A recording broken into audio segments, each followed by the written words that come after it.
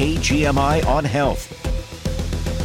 There's some new legal action brewing over abortion pills. CBS's Jim Krasula. GenBioPro, a company that makes one of two abortion drugs, has filed a lawsuit that challenges state bans on them. The suit argues it's unconstitutional for a state to bar access to a medication approved by the federal government. Some legal experts say if the courts reject the company's claims, it could allow states to ban or restrict other approved drugs, such as COVID vaccines or morning-after pills. Now, this is going to be an interesting case to look at moving forward. Now, those drugs, again, as Jim mentioned, they are legal through the federal government, but they might be barred in others for state laws, which could be hard to get. And transporting them, though, that's a whole different ballgame when it comes to these pills. Indeed. Yeah, I wonder, some people might have issue with calling this a medication, but we don't need to be letting politicians decide what is or isn't a medication. That should be left up to doctors and they're dealing with patients, right? There's a concerns here about a slippery slope. If you can ban one medication, what other medications can you ban?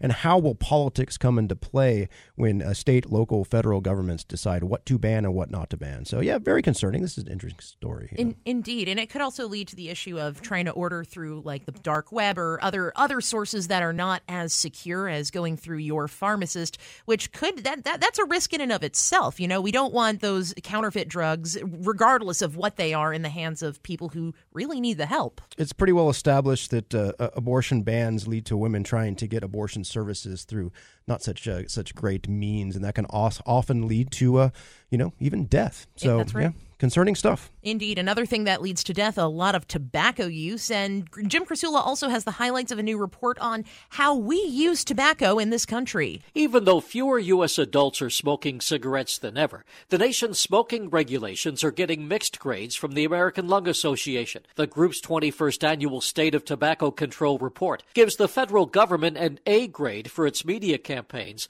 that encourage people to quit smoking or vaping, or to keep from starting in the first place. Both the federal and most state governments get a failing grade for not increasing cigarette taxes. Jim Krasula, CBS News. So I did not necessarily grow up in the era where smoking in inside places was really the norm. It might be, I think, in your case, that was a little bit more normal. But I remember a couple of years ago going to a hotel in Vegas that still had smoking rooms, and going in there, just the scent just threw me off guard. I wasn't used to that, but I forget that was the norm. I'm old enough to remember when you could smoke on airplanes, Deanna. Oh, shoot. Okay. Yeah, no.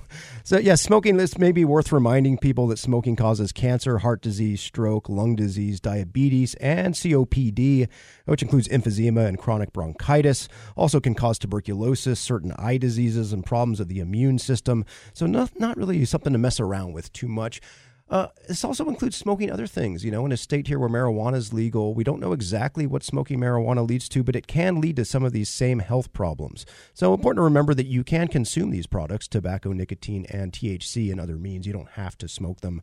But those that even consuming them at all, THC or nicotine, can lead to like high blood pressure and trouble sleeping and, some worse things than that. But all we can do to get people to stop smoking and to keep bringing these smoking numbers down, we should do, I think, at the state and federal level. Absolutely. And even I've noticed just walking around downtown, I've never really noticed people smoking cigarettes through various places that I've lived in my life. But within the past couple of years, I've noticed a ton more people just discreetly vaping. Like, it seems to be the new trend in which smoking whatever is going in.